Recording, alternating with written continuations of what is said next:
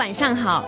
经过一天的研讨呢，相信大家在法喜充满的同时呢，有很多问题想问。那么记得索达吉堪布在《佛教科学论》开篇第1章就这样写道：怀疑把我们引向真理。那么我想，就算自己不信佛教，那么也可以从学术的角度去了解它。那么今天晚上很荣幸呢，由堪布亲自为我们解惑开示。佛教呢特别讲究因缘，那么这么殊胜的因缘呢，我们今天晚上呢能够在这里跟堪布还有跟很多的善知识这样相遇呢，是我们这辈子所有因缘当中可以说是最殊胜的因缘，所以大家一定要好好的珍惜。那么有什么问题的话都可以来提。接下来呢，让我们用掌声有请索达吉堪布跟我们互动交流。谢谢堪布。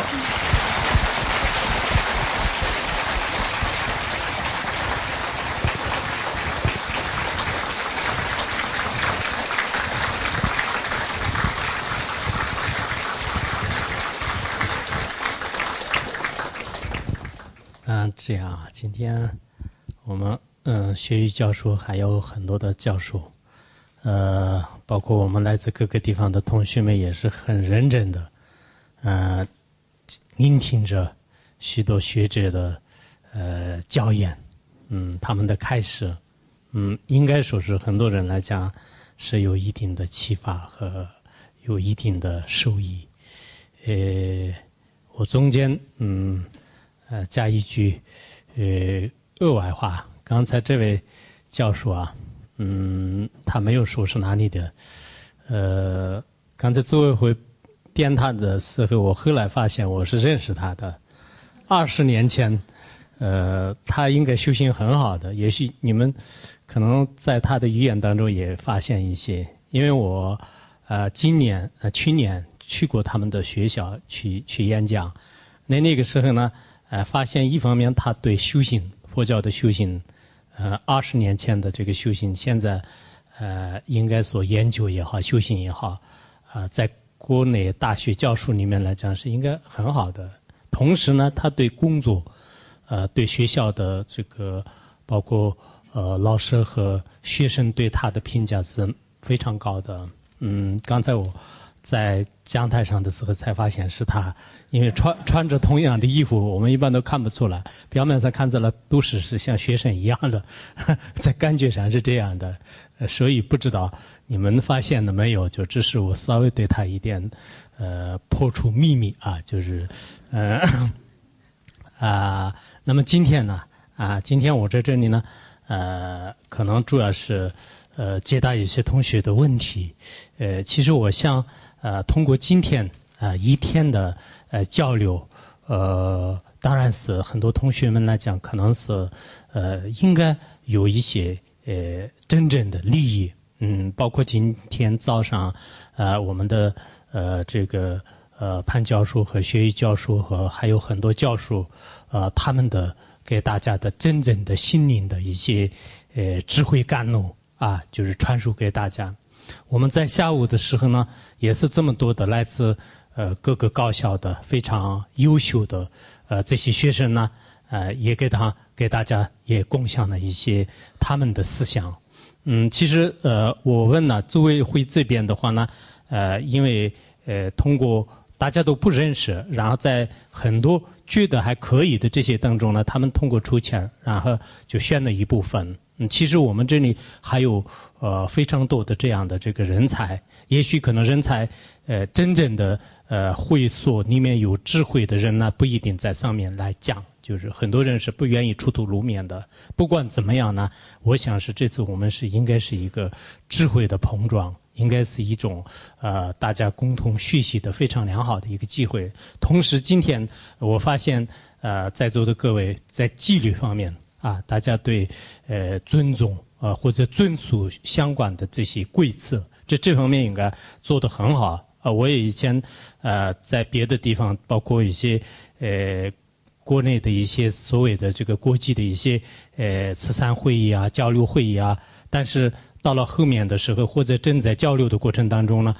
有时候人心都是比较乱的。这样的话呢，可能讲者也没有兴趣，听者呢到最后的时候也有一定的散乱性。但是今天呢，基本上都没有发现。这样的话，我们还有明天一天的讲座，后天呢，我想大家不用提醒，大家应该会开心的，因为我们50以来都很放松的，所以这方面可能不用给大家说什么。那么最后一天，在这样的话呢，短短的这时间当中，像今天一样就是我们在座的各位呢，应该配合大家的这个所有的这些演讲过程当中的相关的这个规则也好，纪律也好，那这样的话呢，大家都有一种学习的气氛，有一种学习的热情，这样应该说是我们得到的收获也是不是一般的。所以我下面呢，看看大家有什么样的一些问题，有些问题呢我有些是能回答，有些是不能回答那么不能回答的呢，就像今天我们上午有一位他不回答，其实有些人认为是他不回答是不好的。我前一段时间写一本书，我就专门用一个以前获得诺贝尔奖的三问三不知的一个故事。因为作为一个获得诺贝尔奖的人，如果别人问了3个问题的话，那他肯定用一个专用名词来可以迷惑别人，但是他这3个问题他说是不知道，就是3个，最后呢人们都觉得是他是最老实最好的人。所以呢我也许是不一定做得到这个。不管怎么样呢这个你们有什么问题，我们大家共同交流一下。同时呢，我们还有那个学玉教授也在这里然后今天这个如果你们有一些，因为今天上午的这个时间呢虽然学玉教授明后天还有，但是不知道时间够不够然后有一些问题的话呢，因为我们共同大家交流，就应该是尤其是在香港来讲是非常开放的。我去年到中文大学就认识了这个薛玉道教授，那么这个时候从那个时候开始呢，我的这个心里呢有很多的对开放、对自由、对包容、对一些利他的心呢真的是有所转变。我当时心里面想，我们国内的很多的大学，很多的这些学者呢，如果在香港就是开一个交流会的话，对他们的人生应该是有很大的帮助。因为大学生呢，有时候是确实说是人生的转折点，稍稍的一个问题，也许对他们的一生当中是有一定的启迪。因此呢，通过大家的各方面的努力和因缘聚聚呢，今天都是有这么样的一个机缘。所以我个人来讲呢，的确我并不是表面上赞叹而已，也没有必要，我们也互相不需要，就是不缺这一点。但我的确对香港的很多的老师和有些他们的开放的这个思想和一些包容的心态是非常熟悉的。因此我想你们在座的这个老师和一些学生主要是你们如果有一些佛教团体佛教的一些组织的话呢，我们这次机会应该是让给老师和学生，因为我们的未来的这个青年的这个意向可以说是教育的导向呢是依靠未来的这些。所以极个别的你们可能有些人呢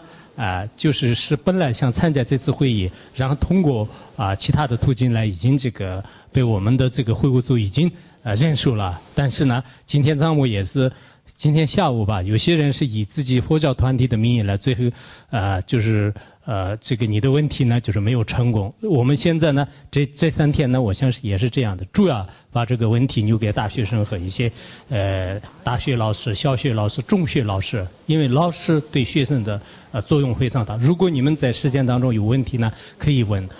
然后有些大学生呢，你们有问题的话呢可以问。那么其他的如果有一些佛教徒呢，那么就是以后在其他场合当中可以交流。这次我们是开的主要是青年佛学研究的研讨会，因此呢，我们应该有一种主要有研究性的，有一些针对性，甚至有一些辩论也是非常好的。藏传佛教当中特别提倡就面对面的针锋相对的一些很精彩的辩论，就是这也是无常不可的。所以说呢你们有什么样的这个想法和一些简单的问题复杂的问题都可以我们共同商量。谢谢。谢谢，堪布都讲了，有什么问题都可以向堪布提出。你好，堪布，我是来自四川德阳的冯子天。然后现在呢是就读北京外国语大学。然后这些年其实我一直有一个很大的问题，就是其实今天在参加了今天一整天的研讨会的时候，我发现一个很重要的问题，就是许多的师兄他们都非常强调一个问题，那就是闻思修。可是在我们实际上的本科生中，特别是我们现在的有很重的学业，就是要去攻克掉我们的学位。所以说在我们实际上要去实行这个闻思修3个字的时候，我们会遇到相对而言比较大的违缘。但是我又非常的不愿意放弃这个对佛法的这种修持，所以说我的困惑就是，作为一个现在在校的本科生，当我们遇到了这种外界所谓我们在就是修持佛法时带来的违缘的时候，我们年轻人应该用怎么样的一种态度再去看待自己所信仰和恭敬的佛法，以及如果在遇到这种时候，我们有没有一种暂时的和善巧的方法，可以让我们去继续进行我们对佛法的修持，同时也不会对我们的生活和别人造成特别大的影响。这个问题我想请堪布进行开示，谢谢。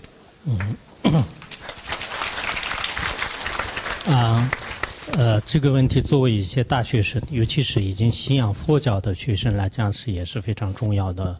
但我想是第一个，我们现在有些学佛的大学生或者大学老师或者其他老师呢，把学佛放在重要的位置上，然后自己的工作学业这些呢就是放弃。其实我个人的看法是，这些千万不能放弃，也是如果失去了这样的机会呢，非常难得的。今天我们有些同学也是引用了六祖大师的这个佛法不离世间觉的道理。的确，我们现在学习佛法、研究佛法呢，不一定要放弃你的学业，不一定要抛弃你的工作，一定要在自己的时间的工作或者是对家庭负责的有这样的责任心的前提下，你要去可以闻思修行。但所谓的闻思修行呢，你一方面学习，一方面思考，另一方面呢，就把所学的知识慢慢传习。当然，作为一个知识分子，可能不一定有特别充分的时间，但也许可能我们大多数的时间也是用在一些看电视啊、散乱啊、平时聊天啊，很多方面的可能时间是用在这方面比较多。所以呢，我们把这些时间就是用来这个学习，将自己的见解呢应该这个稳定。那么最后你的工作、你的家庭、你的生活很多方面稳定的时候呢，那么你再继续的话也是来得及。其实大学生呢，确实也是人生的十字路口当中很多的问题呢，现在刚刚要面对，包括对未来的这个自己的生活啊、工作啊、婚姻呢，很多复杂的问题一直等待着我，等待着你。所以你认为呢？就觉得是大学毕业以后就是什么都完成了，其实不是。大学毕业以后什么都重新要开始。所以你如果心里没有一个新的力量的话呢，那么人生的路是非常的非常的遥远。怎么说？还是很有艰难曲折的。所以心理比较脆弱的人呢，以后在面对的过程当中是很难的。所以今天有些人呢也提出了，就是我们这个人生当中最好是要么是有一种这个佛法。就是用一种佛法的这个方法呢，我觉得也是非常好的。就是因此，希望在这个学习呢不放弃的情况下呢，尽量的节约时间来继续闻思修习，应该是不会矛盾的。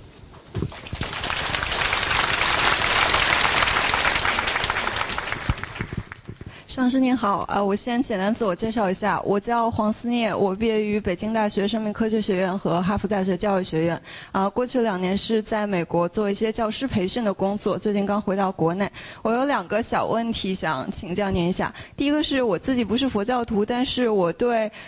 各种宗教都比较有好奇心。那在国外的时候也接触了一些就是其他宗教的信徒，然后我就发现有不少宗教基本上他们坚信，就是说他们自己弘扬的是真理和精华，其他的一些宗教他们宣扬的是一些糟粕的东西。我不知道您对这个问题怎么看，就是说佛教和其他当今世界主流的一些宗教之间的关系，或者说用另一种问题另一个方式来问的话，就是您觉得，如果说离苦得乐是弘扬佛法的目的的话，那么不信佛教的人，就非佛教徒，是否也能达到这个目的，就是寻找到这个真理？第二个问题是，今天下午的时候有位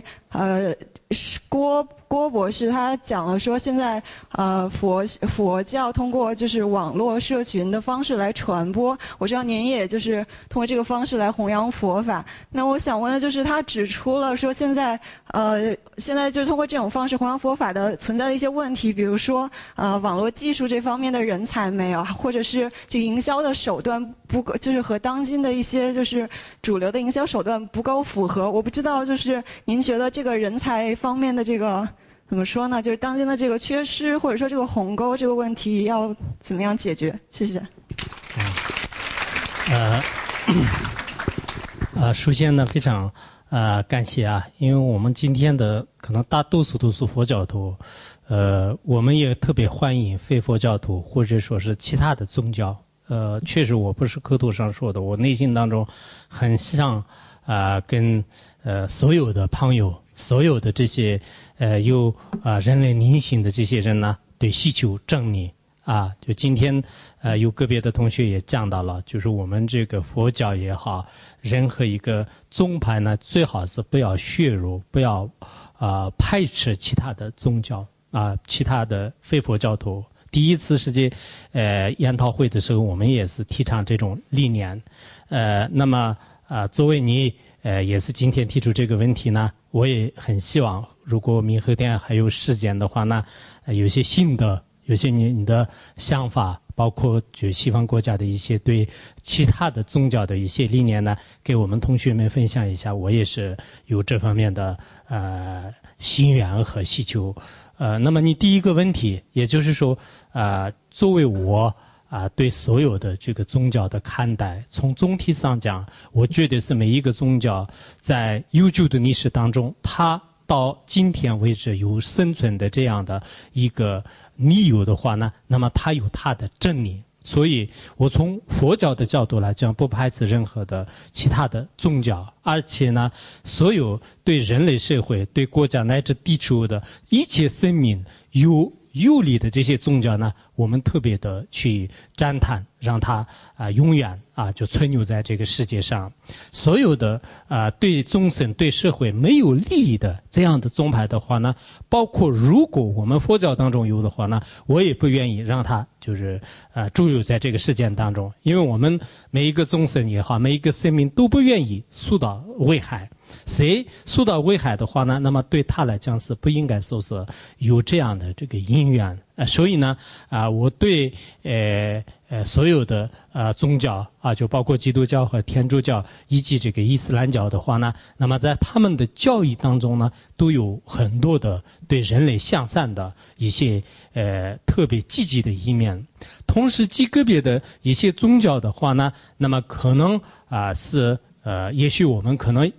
对他们的教育不是很专业的原因，但有些地方的话呢，可能不管是在深度上也好，或者说是一些广度上，在继续研究的过程当中呢，有机会我也想很多其他宗教呢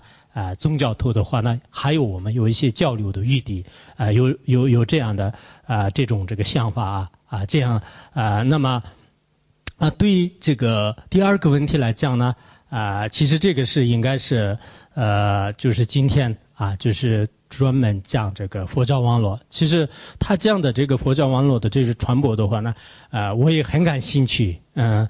这几年以来呢，依靠网络依靠我们的现在的这个这种科学技术的话呢，其实作为我一个佛教徒，尤其是在心想上发了大乘菩提心的人来讲，我们想确实是网络是如果用得好的话呢，它对整个全球的利益是非常大的。去年我们学习教授在那边的时候是当时我们这个也是大学论文的时候，有一个英国教授是一个英国的这个教授当时他讲了，现在是一个成了这样的网络时代，也是一个虚拟时代。那么世界上的所有的不共同来自全球不共的人呢，他们共同可以通过网络来做事情的。那么佛教徒也好，佛教徒也好，只要有共同目的的话呢，依靠网络就是可以做共同的事情。我当时心里面就觉得是确实也是，以后我们做好事呢，也是依靠网络，就是做很多好事。做坏事的话呢，那么这一点你们也是通过新闻可以看得到的。那这样的话呢，根据他的当时的这几个建议呢，我也已经记住了啊，就是现在说是真正这个佛教网络这边的话，大概是1400就是14300个，好像14300个这个网络，就是在这个铺天盖地。那从中的话呢，可能极个别的是依靠网页就这样。但是呢，从中我们所讲到的佛教确实也是缺乏一些管理专业人才。从我所在的这个学院来讲呢，这方面是不是特别缺的？因为我们那边确实是网络专业的人呢特别多，每一次报名的人特别多，就是所以说在我们学院这边的话呢，虽然我们也没有这个网络的更新这些都是并没有今天他所讲到的那样，就很长时间都是不更新。有时候我们内容太多了，我经常给他们说，内容太多了，更新的太复杂了，就是太多了的话呢，也不要每天都是换，就是每天的这样换呢，可能并没有意义。但是极个别的地方也确实他所说的那样的存在一些各方面的这个问题。所以作为佛教徒呢，就是也应该可以利用网络。不仅仅是佛教徒，我们还有很多的做各种各样的慈善做一些非佛教徒的话，那真正世界上是很好的一些理念呢，通过网络来学习也是特别好。当然不好的一些，包括我们在座的大学里面呢，可能有很多人，现在很多人是并不是读大学，就是玩大学，就是天天在这个网吧里面玩，就是最后回来的时候呢，所有的钱浪费了，什么都没有学到。而且像我们内地那边的话呢，就是基本上大学的时候都是没有好好的学习，就是天天上网玩，最后真正找工作的时候呢，就是成绩特别差，就是这种现象也是特别多。所以我们依靠网络应该是三巧利用是相当重要。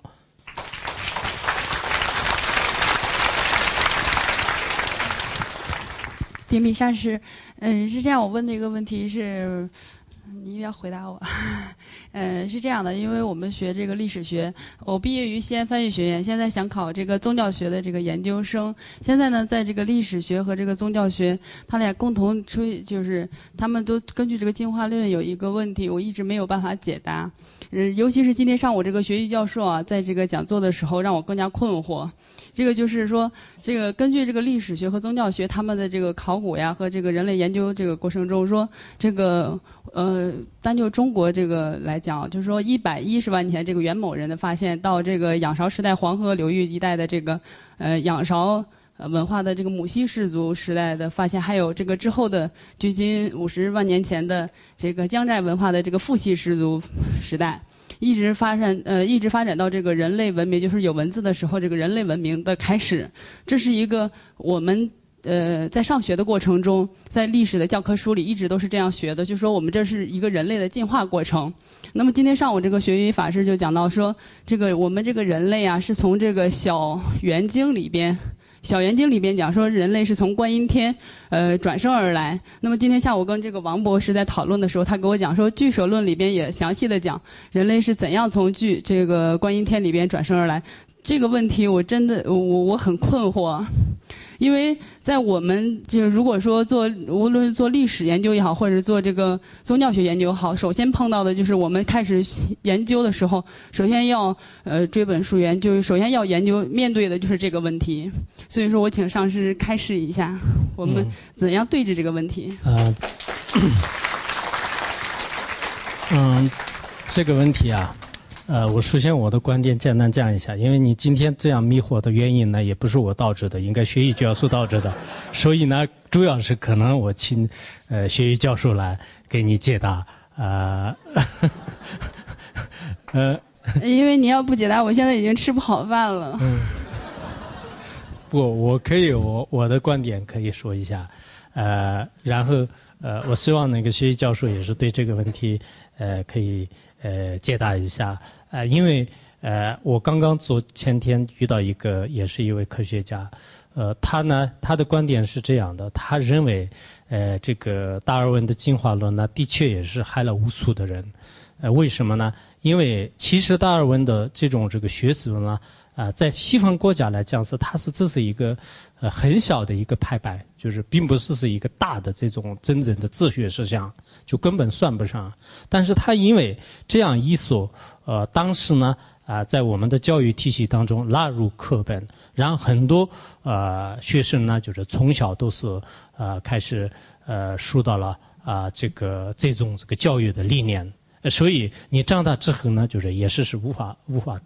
转变的。其实你刚才所讲到的居士论当中的并没有就是怎么讲，就是从这个观音天，也并不是完全这样讲，当然是与这个有一些相似的道理。那么这种说法呢，的确也是在我们佛教的隐明也好，居士也好，包括这个毗婆沙论也好，那么这些里面有一个非常的尖锐的道理来就是进行就是推断。那这种推断的话呢，我们生命的延续并不是所谓的人类呢就是从月亮圆梦也好，或者说是在那个时候就是开始就这个是根本就是没有的这种理由。所以我想呢，我们对这个历史的真正的正面的认识的话呢，其实最好是应该从一些佛教的学说。当然这种学说呢，可能你本来生命学呢就是它是非常深奥的这种学说，我们一句两句不可能马上把它让解答。但实际上呢，你如果深入的去所谓的佛教的生命学和对真正的一些前世今生的所有的论点的话呢，我们人类呢并不是就像在草地上长蘑菇一样的，就是突然就是会发生的，或者是突然从动物呢就变成人类，就是这样的这种道理呢，真正的整个世界文明的一些学说来分析的时候呢，我看绝不可能的。包括我以前看过就是一些学说当中呢，也对达尔文的批评呢，我觉得是应该值得借鉴。那么同时呢，我看学医教授对他有什么样的看法，你也应该回答一下。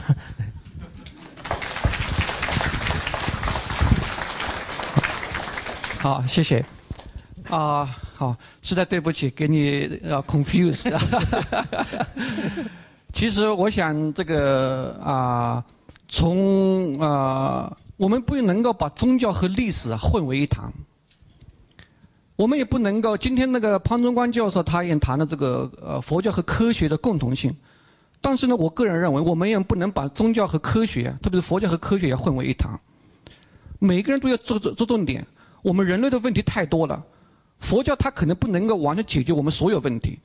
也不能够解决出像历史方面的这样的问题。但是呢，我们认为佛教我们最重要的，佛教能够给我们解决什么的问题？就我们当下的问题，我们人的问题。所以说佛教和历史到底哪一个更为准确性？就是说人到底从哪儿来的？我是相信历史呢，还是相信佛教？这个问题实际上是很难回答的。就是说，如果你是研究历史的，你是科学家，可能你就会相信科学方面的。我是研究佛教的，我是信仰佛教的，我就会相信佛教方面的。但到底佛教和科学之间到底有没有什么冲突，或者就是佛教和佛学和历史学方面到底有没有什么冲突，或者有没有什么共同点？我想这个还是很重要的。从历史方面来讲，我想有没有一个共识，就是说我们所有人都接受了我们人类是从哪儿来的？可能到目前还没有。有没有一个就是所有人都接受的，我们人是从哪儿来的？不管你是达尔文思想也好，还是从基督宗教上帝创人说的吧，可能都没有。但所以这个方面呢，就要靠自己来辩证。就是说我们可能如果当然佛教刚才也讲了闻思修，对吧？闻思修正，我们听到了，我们还经过自己的反思，然后进一步考察，然后真正的从自己的智慧方面来看到底是哪个是正确的，哪个是就是说我可以接受的。所以从这个方面来讲呢，我们不一定完全要相信历史，历史是人写的，很多的历史都是假的历史。我们很多的不管是近代也好，过去也好，都是人为的，没有历史，就是只有个 historiograph， 就是历史学没有历史，历史是人写的吧，书本也是人写的吧，对吧？那么历史在那儿，佛教经典也是人写的，但是佛的思想在那儿。佛教我们要透过佛教的这个经典来明白佛教的思想。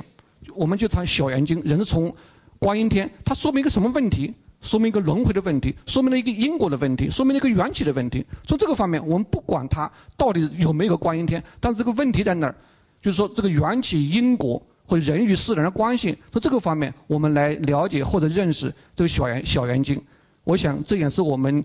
可以说是我们当代的人重新来诠释佛教经典一个非常非常重要的一个方式吧。好，谢谢。好，谢谢。哇，这么多书啊！顶礼三宝，顶礼那个索达基上师。我今天带了很多问题过来，不过那个我就挑2个我自己的。我先自我介绍一下，我是来自中南财经政法大学的本科在读生方百森，我的专业是金融学。我的2个问题都是关于我生活当中的。第一个问题是关于杀生的，一个问题是关于放生的。我先问一个关于杀生的问题。我想就是因为在座的道友们很多都是很有智慧的，那个我的问题可能会比较简单，但是希望能帮助到大家。第一个问题就是，因为我们家是经常闹虫灾，就是里面有很多的蟑螂，然后我们家是老楼，在之前我们就是怎么说，几年前我买过药，然后放了就是把蟑螂杀死之后，但是因为那个环境就是很容易滋生蟑螂，因为楼很旧了。到现在呢，在我们家就引起一种学术上的争论，就是说那个我妈妈呢说，因为我妈妈也是在您的那个学会里学习的，她说坚决不能放生，不是坚决不能杀生，就是这个蟑螂是不能放药的，也不能拍死，然后就你就对它念经，你就说它让它走，然后但是没有走，就是然后那个就我觉得我很难就是和蟑螂生活在一起，然后但是我的姥爷呢就提出另外一个方法，他说他给我讲一个故事，就是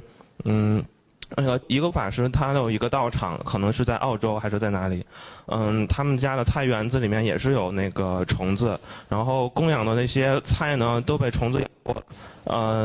这个就是居士们也没法吃。然后后来那个法师呢，就是法师他就是他就先说请虫子们赶紧搬家呀，我们这边菜都被你吃掉。说如果不那样的话，3天之后我就放药了。然后3天之后，那个法师就做了道场，然后念地藏经啊什么的，后来就放药。然后我姥爷就说你也可以这样做。然后我就其实我也不是很坚定，所以我想请上师对这个杀生的问题开示一下，我是按照哪种方法来做才比较好？然后还有一个是关于放生的问题，因为我自小每次跟我妈妈去放生的时候都有一个疑问。就是因为我们每次都是去肉市上面买点鱼，然后跑到我家在北京，跑到旁边的那个公园里面就放掉了。然后我每次都问我妈妈，就是说，因为生物学里面讲那个每一个生态环境里面都有一个它比较稳定的生态环境，里面都有几种比如说植物啊，然后昆虫啊，都是那些是固定的。假如说我放生的时候放了一种新的东西进去，它如果没有什么竞争力的话，就是没有那种阻碍天敌那种的，它会不会就把这整个生态系统给破坏掉了？因为像北京那种很多公园里面，其实生态系统很封闭的，也出现过那种城市里面那种小生态系统里面，因为像巴西龟啊这种的宠物，它们走丢之后，在环境里面没有什么天敌，然后就把整个生态环境搞得就破坏掉了。我就是想请上师开示一下，就是我们在放生的时候，是不是有没有一些注意的地方，或者说我们是不是应该在放某些物种的时候，比如说我会选择一下，到底是放哪种鱼什么，会不会就想的更多一些，还是说我们放生就是只要把它放走就可以了？我就这2个问题，谢谢，请上师开始。这位同学问得很具体啊，他们家里的一些学术界的矛盾就直接给我们共享。其实刚才你说的你们家里所发生的这个问题呢，我从尊重生命的侧面来说，应该是赞同你母亲的观点，因为我们的所有的这些生命啊，不管是人、动物，虽然在一些一些植物学里面讲，就是我们的这个草和这个外面的植物也有生命，但是在佛陀相关的大乘经典里面讲，这些生命跟我们动物和人的生命是不相同的。那么这些呢，没有乌云的话呢，虽然它离开可能它的一些因缘的时候，表面上看来干枯啊，就熄灭啊，有这种情况，但实际上我们采动物或者说我们拔出一些草啊，就是这样的话没有那么大的这个过失。就今天我看薛玉教授还是谁也讲了，就是这个本身是佛陀是已经制止这种观点，但是呢，跟杀动物跟杀人的这个差别呢，应该是区分开来。因为我们破坏植物呢，其实是一个很小的一种罪业。我们破坏动物的生命，破坏人类的生命的话呢，那么我们必须在将来的生活当中呢，要赔上他的生命，而且是500次。这个原因是什么呢？因为我们每一个众生的生命是非常非常的珍贵，包括蟑螂也好，包括蚂蚁也好，甚至微小的这些动物，它们的生命呢都是非常的这个珍贵。所以，如果我们懂得了生命的可贵性的话呢，那么就是我们一般都是不会放药。我也听过他们实在没办法的话念一个咒语，然后可以放药啊。我觉得是这个观点是我确实是不敢承担。比如说别人你一边念咒语，你一边杀了你的话呢，别人边念咒语边杀了我还是受不了的，就很痛苦的。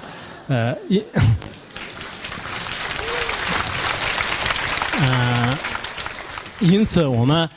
对这个生命的尊重呢，如果我们懂得了人和动物的生命是，的确是今天上午有个别的今天下午吧，就是有个别的好像来自英国的一位学者讲的吧，就是讲到终身生命的时候，自然而然流出眼泪，这就是真的是知道了生命的这种可贵性，应该是这样的。如果我们懂得了这样的大悲心的理念的话呢，那自然而然对众生生起悲心的，绝对不会因为这蟑螂蚂蚁对我的生活有一些障碍和困难的原因杀掉它。最主要的是我们没有懂到他们的生命的可贵性而导致的。然后第二个问题呢，我想不管是你放鸟类也好，水生动物也好，我们放生者呢必须要先研究它的这个生存环境方面有着很细致的观察。如果没有观察的，我们淡水里面的这个动物放在这个碱水里面，或者是其他地方，或者说我们家养的东西就是放在这个山上的，那这样的话它没办法生存。所以我们放生呢，并不是只是表面上就让它放了就可以，应该说是这种这个鸟类飞禽在什么样的环境当中它可以继续存活，那么这方面呢就是提前应该有所观察，然后呢你才可以继续对环境就保护呢没有影响，对它的生命呢也应该有保障，这样的情况下放生才是最好的，否则表面上搞一个形式呢，也许它的后果不一定非常好。顶礼上师，大家晚上好，我是来自广东外语外贸大学的在校本科生，然后我的法名是上师给我取的圆梦。那今天我也是有2个问题，希望上师能为我解答疑惑。第一个是今天下午就让我临时想到的，也是我非常希望得到解答的，就是关于仪式和仪式化之间的区别。就通常我们会觉得说一个词它加上了化，多少会带有一点贬义或者有一些不好的影响。就打个比方说，程式和程式化。程序或者和程序化加上化，大家都会有一种觉得这个东西不太好。那我们都知道，像上午有教授也提到，仪式是一种我们对自己内心信仰的一个忠诚或者表达自己的感恩。但是如果像一些不信仰佛教或者说对佛教了解不深的人，他们会觉得说，佛教的信徒经常他们所做的各种的一些活动都是趋向于仪式化。那对于这个问题您怎么理解呢？然后第二个问题是我个人困扰我很久的一个问题，就是因为我经常我是在我妈的影响下开始对佛教一步步了解的嘛。那在我看来，我经常在自己的脑海中有个挣扎，就我认为佛教有时候是一个非常对人的影响是非常积极的，有时候又觉得佛教对人的影响非常消极。为什么这么说呢？就因为佛教都是讲所有的人都是什么事情都是有因果的，有因才会有果。那打个简单的例子，就是说女生会很在乎自己的皮肤好不好。那我每次跟我妈说，妈我皮肤不好的时候，她就会说，你肯定上辈子没有在佛前点灯。她说对，他说，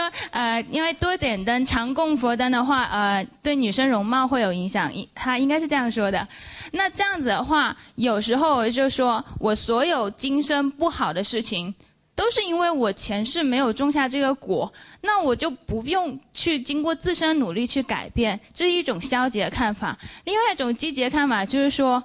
我为了让我来生更好，让我来生皮肤变得好一些，我现在就要多去点灯。那这种或消极或积极的看法，有时候在我脑海中会让我挺矛盾的，也是说希望上师能开示一下。谢谢。我像第一个问题啊，仪式与仪式化的问题呢，今天这位同学也讲了，其实按理来讲是应该他来回答是好一点，但是呢，这位同学，当时也可能我记得好像讲那个慈济功德会啊，就是他们是一般来讲，不会搞很多仪式，其实我看呢，他们的很多一些慈济的义工啊，在全世界也好，包括台湾也好，当时这个真言上人在这个40多年前的他的一些理念的话呢，我想是应该是有一些仪式，因为没有一个仪式的话呢，可能群体的组织性的这样的这个规模宏大是非常困难的。其实今天我们开这样的世界青年这个佛学研讨会呢，我想是这是一种这个仪式，但仪式的背后呢，往往都是有一种文化，有一种精神。所以呢，以前我记得孔子也说过，他说我们人的利益，人的这种意识呢，最好是不要放弃。如果意识放弃了以后的话呢，那么背后的文化呢也会消失的。我自己认为这个是很有道理的。包括我们的佛教的有些仪式呢，应该是对它的背后的这个传统，对它的背后的一些文化呢，有继承和弘扬的这个作用。因此你不管是用仪式化也好，仪式也好，用什么样的编译褒义的一些字来，就正是应该说是一个非常庞大的文化，或者说是很坚固的一种知识呢，在它的这个背后也好，在世人面前展现的时候，有一种意识的形式来存在，就这也是当前我们可能不可否认的事实。应该说是包括我们现在佛教界人间佛教也好，就是世界上的各个比较大的一些慈善机构的话呢，他们通过有一种意识和精神理念，也就是说现在的话来讲是品牌文化，以这样的一种方式来就继续弘扬，继续传播它的精神呢，我觉得是这是非常重要的一件事情。因此呢这个问题应该以后在我们作为一个知识分子的话呢，你所选择的这种真理呢，在真理的背后可能需要有一些意识的这种支持。当然这个是需要什么样的方式来出台词，靠个人的观点和见解来抉择。然后第二个问题呢，我想你所讲的佛教的这个很多的因果呢，的确也是很多人说是，包括我们今天很多上面的这个主讲的教授也好，下午的一些这个代表的这个学者讲的时候呢，一讲到佛教就是佛教讲因果。其实这个因果呢，并不是佛教讲。应该说，世界当中的所有的万事万物都是在因果循环当中。我经常这样认为，佛教是才承认因果。那么因和果呢，这是一个佛教的小圈子里面的一种观点呢，这是不成立的。应该说，我们种子和果之间的这种的关系的话呢，不仅仅是佛教，非佛教徒也是承认的。那么心和这个业之间的这种关系呢，这是佛教就是了解知道真理而已，并不是佛教才承认因果，而其他是不承认。当然，佛教也并不是说一切都是前世的因而来的。今天有一个人就是用这个铁锤和还有用瓶子来给大家分析，但后来评价的时候呢，就是说是他的到后面的他的退的公式呢，就是不是很明显，就是要求以后呢就比较应该让大家能懂的一些语言来就是描述，就是当时这样讲的。其实他当时讲的这个因和果之间的关系呢，它有一个直接的因就是叫做是我们进取因，还有一个叫俱生愿。其实这个很重要的，我们前世呢就是有一个直接的一种因缘，那么今生当中的三世和今生当中的这些因缘呢，给它辅助的一种因缘。佛教并不是讲一切都是前世做的命中注定的，那这叫做我们并不是一切都是依靠前因而来的，我们什么不积极，什么都顺其自然，因为它是命中注定的。我们不是这样的，任何一个东西一方面要靠自己，另一方面的话呢，外在的一种外缘，那么外缘和内因积聚的时候呢，你产生的这个果，不管是你的长相也好，或者你的智慧也好，或者你的财富的话，那么一定是有前世的一些你的布施啊，你的就是这个功德啊等等等，就是一些因缘。同时呢，我这个寄生当中的一些也有一些辅助的这个因缘。所以在佛教的因果论的话呢，在居士论和阿毗达摩当中是有非常详细的线索。我觉得我们现在很多人呢就是善有善报，恶有恶报，或者说是中寡的都中度的都，这是佛教所讲的。其实佛教只是给你知识而已，并不是说是佛教才承认这样的因果论。因此在这个问题上面呢，我想是佛教呢佛教的教育应该是积极，完全可以让适应所有的这些事件的这个规律。但是我们后人呢，很多都是有时候太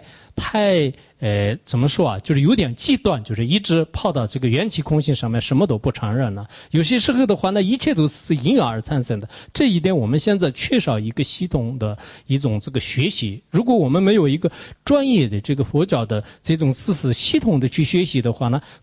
很有可能我们看看书或者是听听别人的一些这个非专业人的一些开始的话呢，有时候很容易就是走偏了，就是要么就是一切都是因缘所生的，我就顺其自然，全是前世前世的，你好看也好，不好看也好，全是归属于这个前面的功等和不功等而来的话呢，那么母亲和这个孩子之间呢，有时候也是在观点上有一些分歧，也是难免的。那么要么的话呢就是一切都是对前世没有任何关系，其实也不是，就是所有的因果关系还是非常复杂的。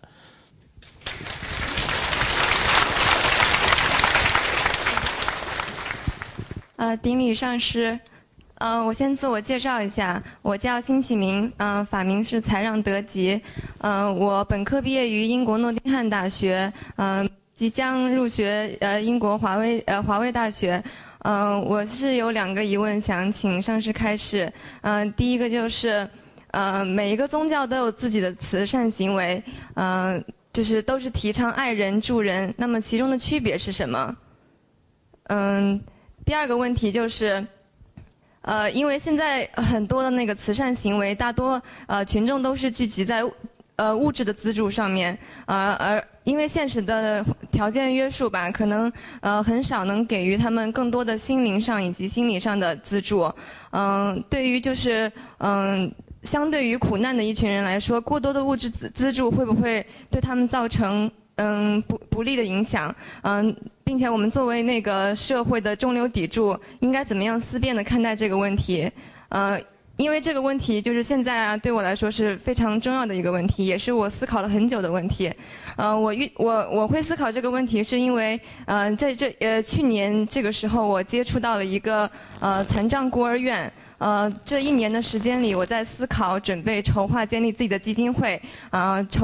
向民间的爱心人士，就是筹集善款，帮助他们，就是筹得手术费什么的。但是在这1年的准备过程中，我也思考了很多，就是如果我们过多的把就是注意力，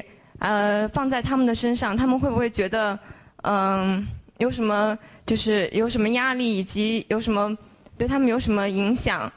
因为现在就是可能社会比较冷漠，媒体都在追踪这些看似很温暖的故事。你说过多的物质、过多的眼泪，甚至是过多的媒体关注，会不会对他们孩子，造成什么不好的影响？并且我们应该怎么去做更正确的做这件事情？请上师开始，感恩上师。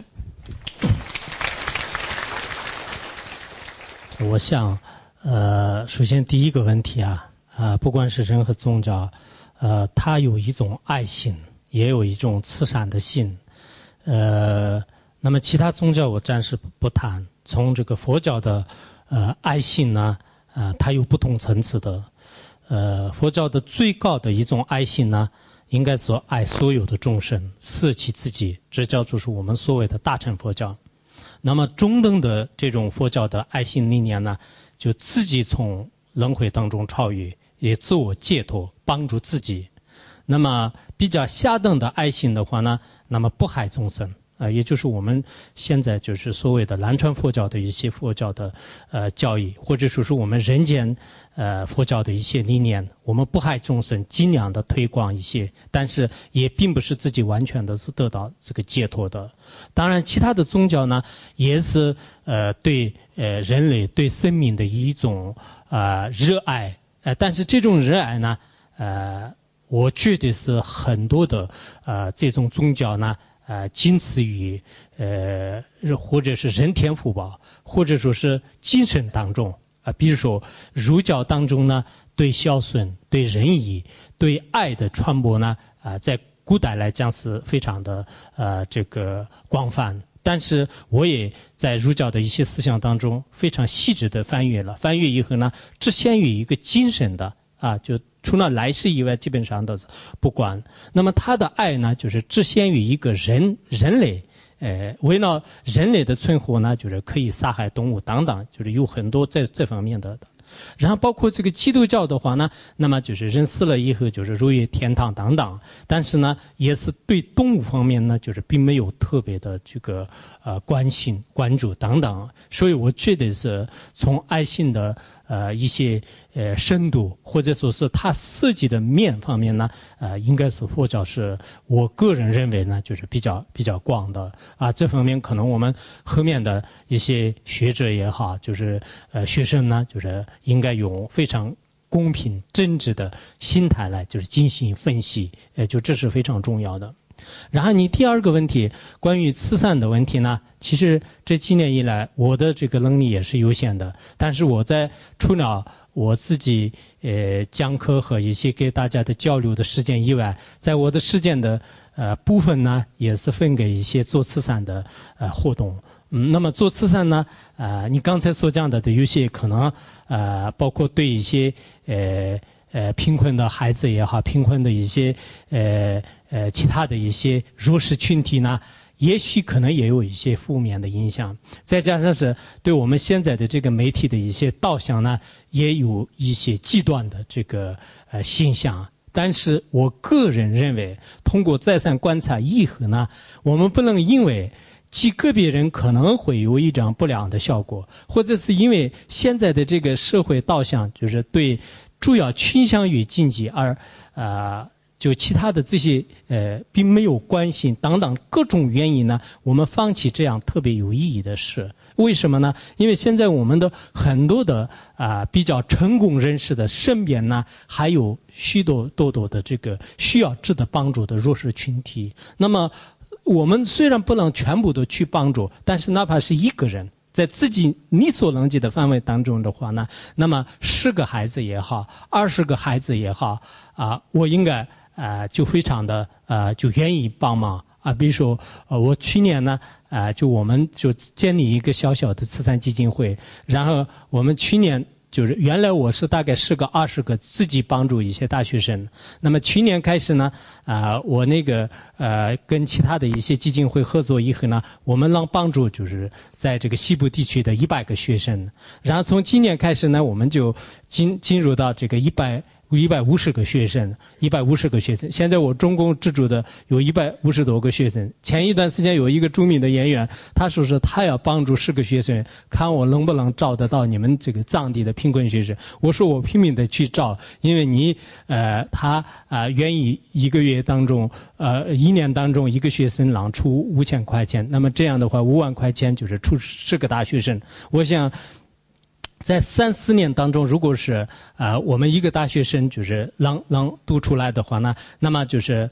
过了以后对他来讲是一生当中的这个真正的一种富裕。所以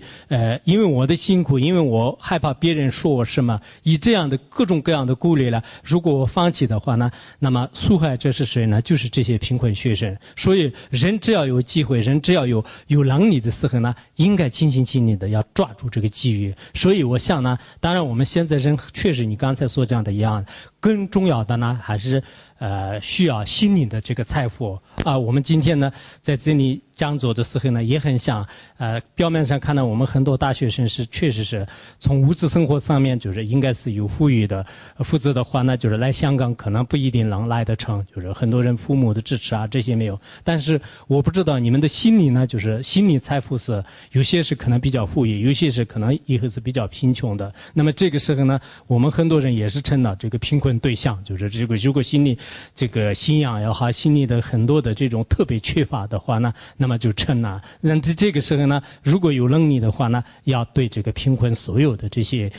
天下的一些这个学子啊，就是内贫困和外贫困。那么外贫困呢，我们显而易见的，很多人的确也，尤其是偏僻地方和一些少数民族地方，包括我们汉地呢，有个别的一些农村当中呢，也有特别贫穷的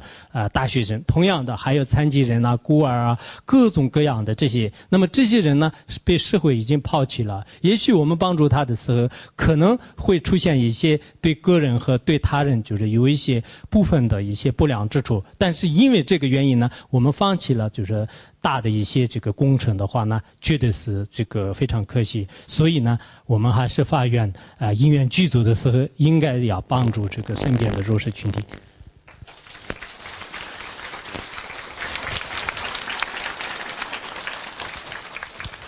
尊敬的索达吉堪布，我是来自广州的一个大学生。今天在场的都是年轻人，所以我想问一个年轻人的问题：青年拜金，对很多事无所谓，然后出现了同性恋的现象，甚至放弃了生命。对这个问题，您怎么看待？其实这个同性恋的问题呢，我以前好像对这个问题可能讲过一堂课，不知道讲了没有，我想讲一堂课，但是讲了没有，好像讲过。但对于这个问题呢，实际上也是比较复杂的。曾经我了解过，有些国家呢，非常支持的，就是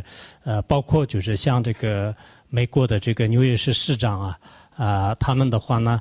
那么同性恋就是结婚的时候呢，就是市长亲自出来这个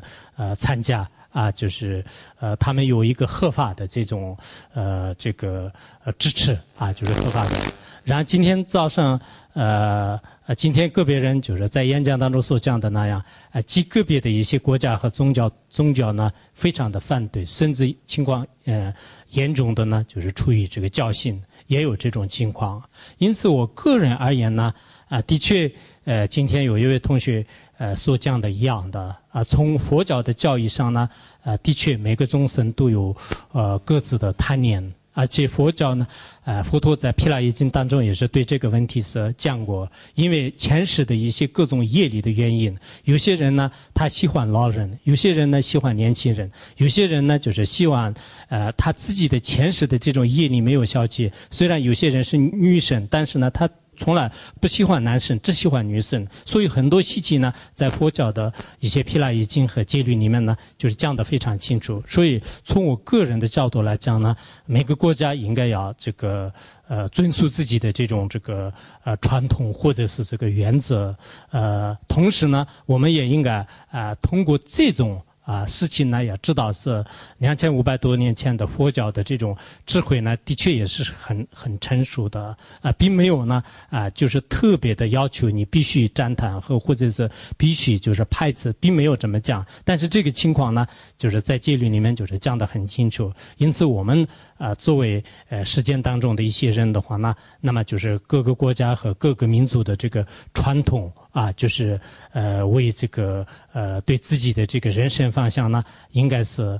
有一种最好的这个选择就是最好的选择。一般的一个人伦就是道德和规矩，从我们藏地的一些古人的一些规矩来讲是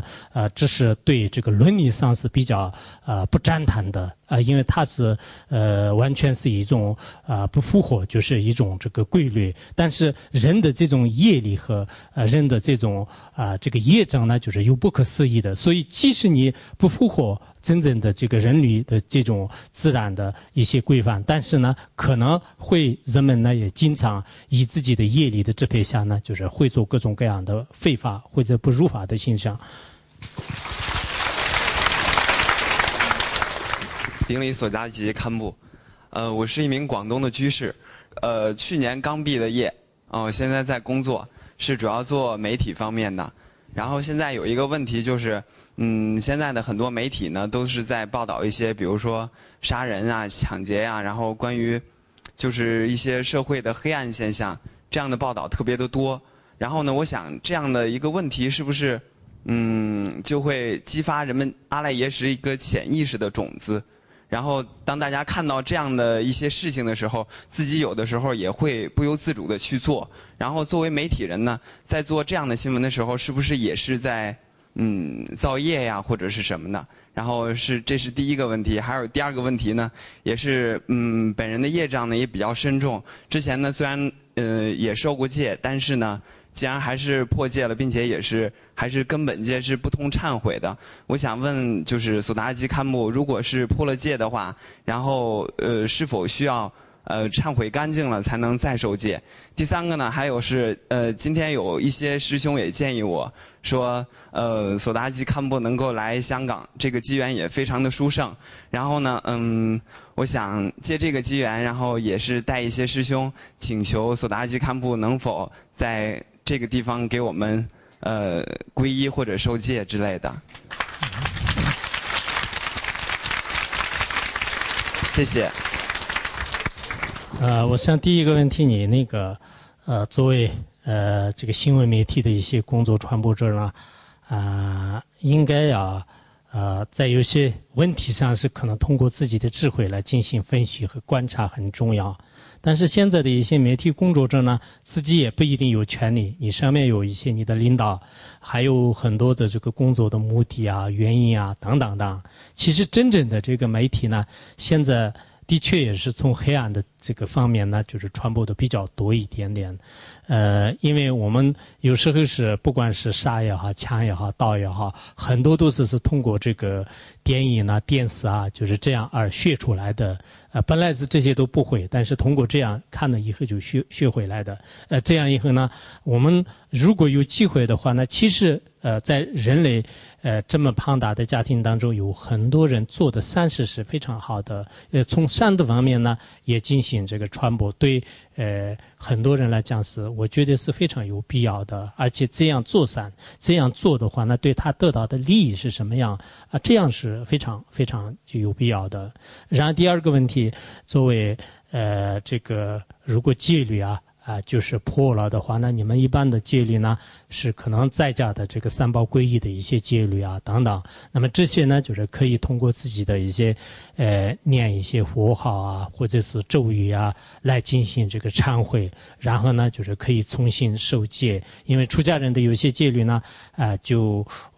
恢复的话很困难的。那在家的一些居士的话呢，那么就是再次的这个受呢就并没有什么这个很大的这个过失。当然，我们这次呢，就是青年研讨会是一个学术的这样的一种这个交流啊，学术的一种交流。所以呢，我们这个因缘成熟或者是各方面条件允许的情况下呢，就是有个别人有些原因的话呢，就是到时候再看情况。一般来讲呢，我们在一般的这个学校里面呢，学校是一般的教育场所，然后我们的皈依和传戒呢，是一种宗教的这个仪式。所以我一般到一些学校里面去演讲，或者说是跟这个开一些研讨会的时候呢，主要是学术上面的交流，以这个间接的这个传递，互相这方面是这个为主的。那么这样的话呢，可能以后因缘具足的时候呢，那么就是受戒律啊。其实这个皈依的话，我觉得是不一定要非就是就因为自己在一个上师或者在一个佛像寺院佛陀面前，我从今天开始皈依，就是从内心当中下这样的一个决心，发这样的一种愿的话呢，这就是一种皈依。就是所以说呢，即使没有一个特别珍贵的仪式的话呢，如果你真的像这个皈依这个三宝的话呢，就是那么比如说我们现在这样的一个场合当中呢，这次是一个很殊胜的因缘。我这次呢所有的这些佛菩萨面前，我们这里青年学子当中，包括有些老师和教授里面，肯定有很多按佛教的说法来讲是佛菩萨的化现，在他们面前呢，我要皈依，自己对自己的日记本上面就是写上日记，写上这个字的话，心里面已经皈依的话呢，那就已经成了皈依了。如果你心里面没有皈依，在心识上就是有多少个意识呢，就是也不一定成为真正的佛教徒。所以说呢，我相信你们如果自己有真实的一些这方面的相的话呢，那么就是自己从内心当中发愿，就是这个皈依三宝呢，就是应该能得到这个按照菩萨戒也是在三宝授予面前有时候可以得到的。所以皈依戒呢也是同样的。当然传述无戒的话呢，现在暂时因缘各方面不具足，所以我想呢，我们暂时也不举行一个真实公开的这种宗教仪式。当然如果做的话，香港呢就是很开放的，就是也可能没有什么的。当然一般来讲，我们这里呢也有一些非佛教徒，也有一些其他的宗教徒，我们大家都是有一种共同的并不是完全是一种非要就是弘扬，或者是非要让很多其他宗教的人呢就是转向于这样的，就是不是这样的。所以我个人的这种想法的话呢，你自己有愿皈依佛门也可以，你有愿皈依基督教也可以，你暂时实在是不愿意皈依的话呢，也是可以的。但是我们要想到人生是非常难得的，有时候呢要这个看自己怎么选择。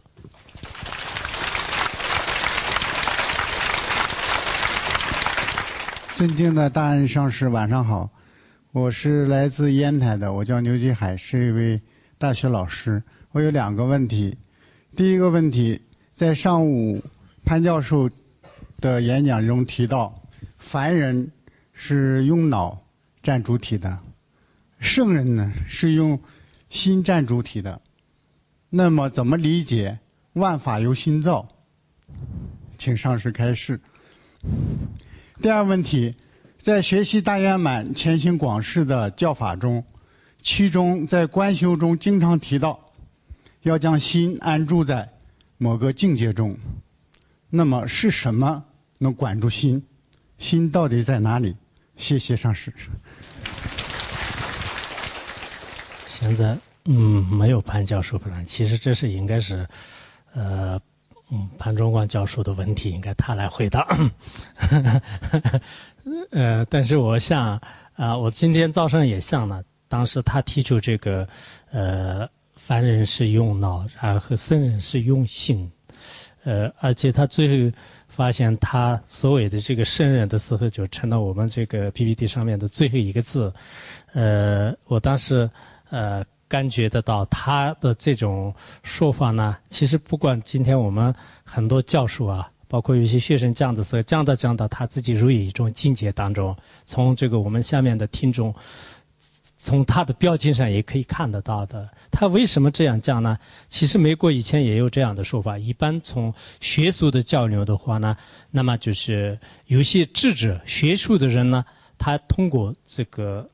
在脑里面就是记很多的知识，然后来这个传播的。然后真正的有一些修正和境界的一些智者呢，他用心来给别人说话。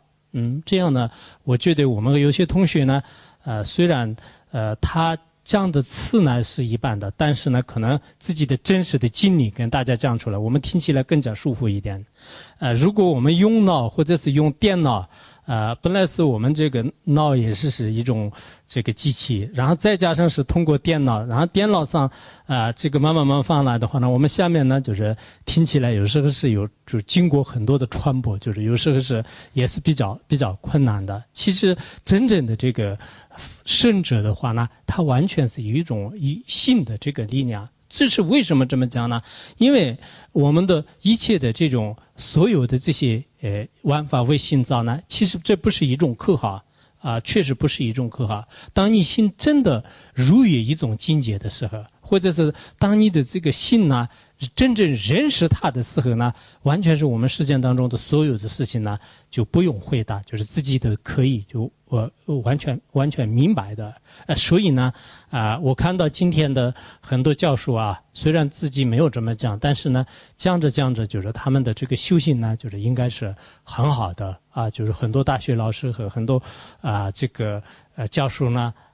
他虽然看起来就是并没有说是我正在修行正在闭关，没有这么说，但很多大学生呢，我也希望从这次的研讨会开始将来这个再过20年再过30年的时候呢，可能我们这些人呢就是已经离开了人间，但是你们这些年轻人呢，在那个时候就是应该有一种丰富的人生经验，在那个时候回顾你原来的这个人生的时候呢，才知道是其实心灵的这种财富是最重要的。应该有时候呢，我们对这个烦恼也好，对人生的很多问题呢，用信用佛法用其他的宗教来面对的时候呢，确实是非常有效的，非常完全是用一种外面的金钱地位财富来补缺我们的心理的匮乏的话呢，非常的困难，尤其是现在这个时代当中越来越痛苦，越来越困难。因此我们也特别希望很多大学生呢，就是像今天上午还有明天后天的有很多的这些学者他们的这个人生之路是怎么样来的，其实我们也应该可以这样学习。你后面所讲到的这个包括一些大圆满方面的这个安住和参修的话呢，应该是在只有可能密法自己的这个前行的次第和真行的次第当中呢去了解的话，可能更加殊胜。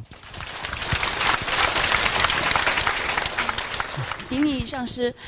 上师，我有一个问题困扰很久。我自我介绍，我是一个职业学校的老师，教授那个心理学。在那个教授课程的当中呢，我也跟帮学生解决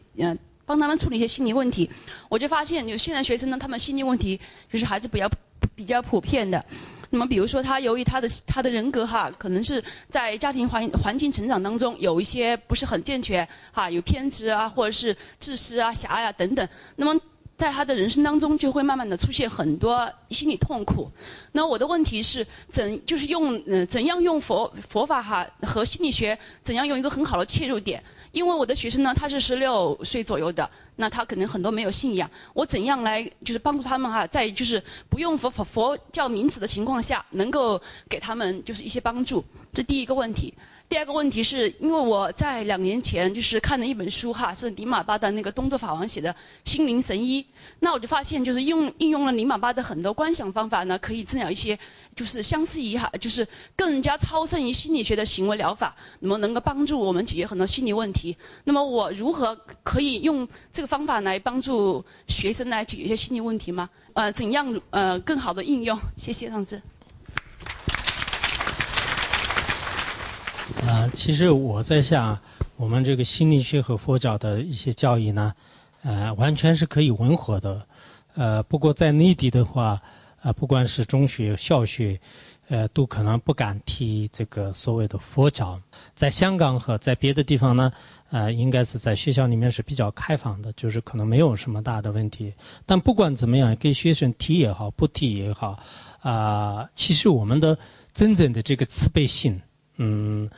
慈悲心现在在心理学呢，就是它并没有深入到这么深的地方。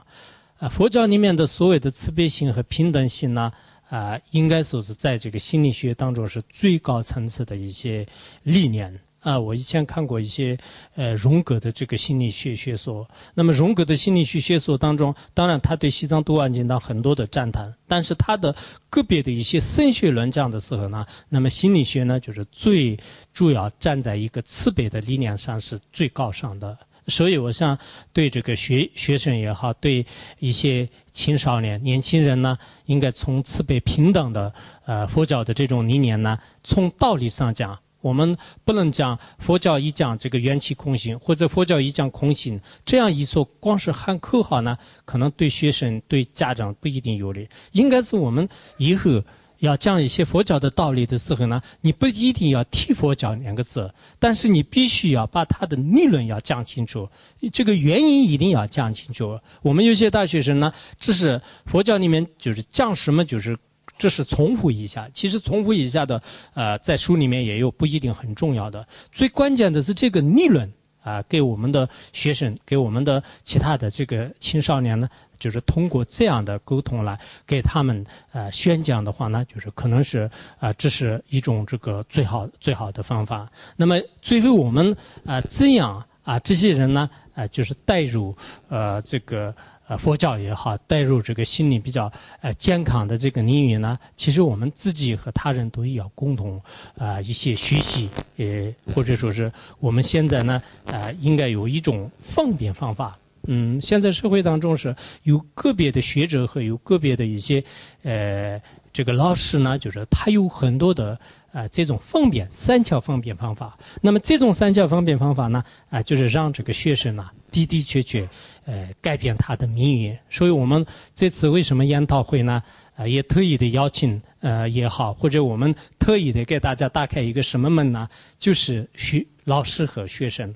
老师为什么我们老师呢？因为老师一个人的下面就是至少也是30-40个以上，甚至有些人带这个两个课的话呢，可能有上百个人就是那么他们的未来的这个命运呢，就是靠这1-2个老师。老师是非常危险的，也是非常关键的。如果这个老师做不好的话呢，那么你所下的所有的这些都已经毁灭了。比如说一个工程师，他如果做不好这一栋房子可能做不好，但是呢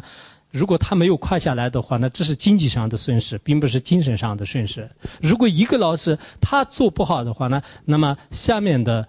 这么多的人的这个就将来的一切全部坏了。所以现在有个别的老师我也特别讨厌，他们对宗教对佛教就是一窍不懂，但是表面上呢就是特别就是不懂装懂。就是我看到一个大学里面的一个老师他其实是对佛教什么都不懂，他经常口口声声说所谓的就是宗教，所谓的佛教就是跟麻醉药没有什么差别，就经常这样讲。那这样的讲着，他下面的学生全部都认为说就是因为老师说了，他认为是在他的天地当中，他的脑海当中认为是老师是第一，那么老师说的全部是十全十美的，100%是对的。然后整个他的人生当中呢，可能认为是就是除了他的一些就是观点以外，就是其他的全部否认。那这样的话呢，的确也是对这些人的精神和来世都是有非常大的危害。所以我们做老师呢，就是一定要先自己学习。我也特别希望这次你们很多大学老师和还有各个地方的老师来了的话呢，那么你们以后对学生的这个方向，对指导性的，应该是至少也是让他们就是要学会一些感恩心慈悲心还有一些菩提心等等，在这方面来教育的话呢，的确是对人类的贡献就是非常大。好，谢谢索达吉堪布。我们今天晚上的互动交流就到这里。让我们再一次以掌声感谢堪布。每次亲近善知识的时间总是过得飞快。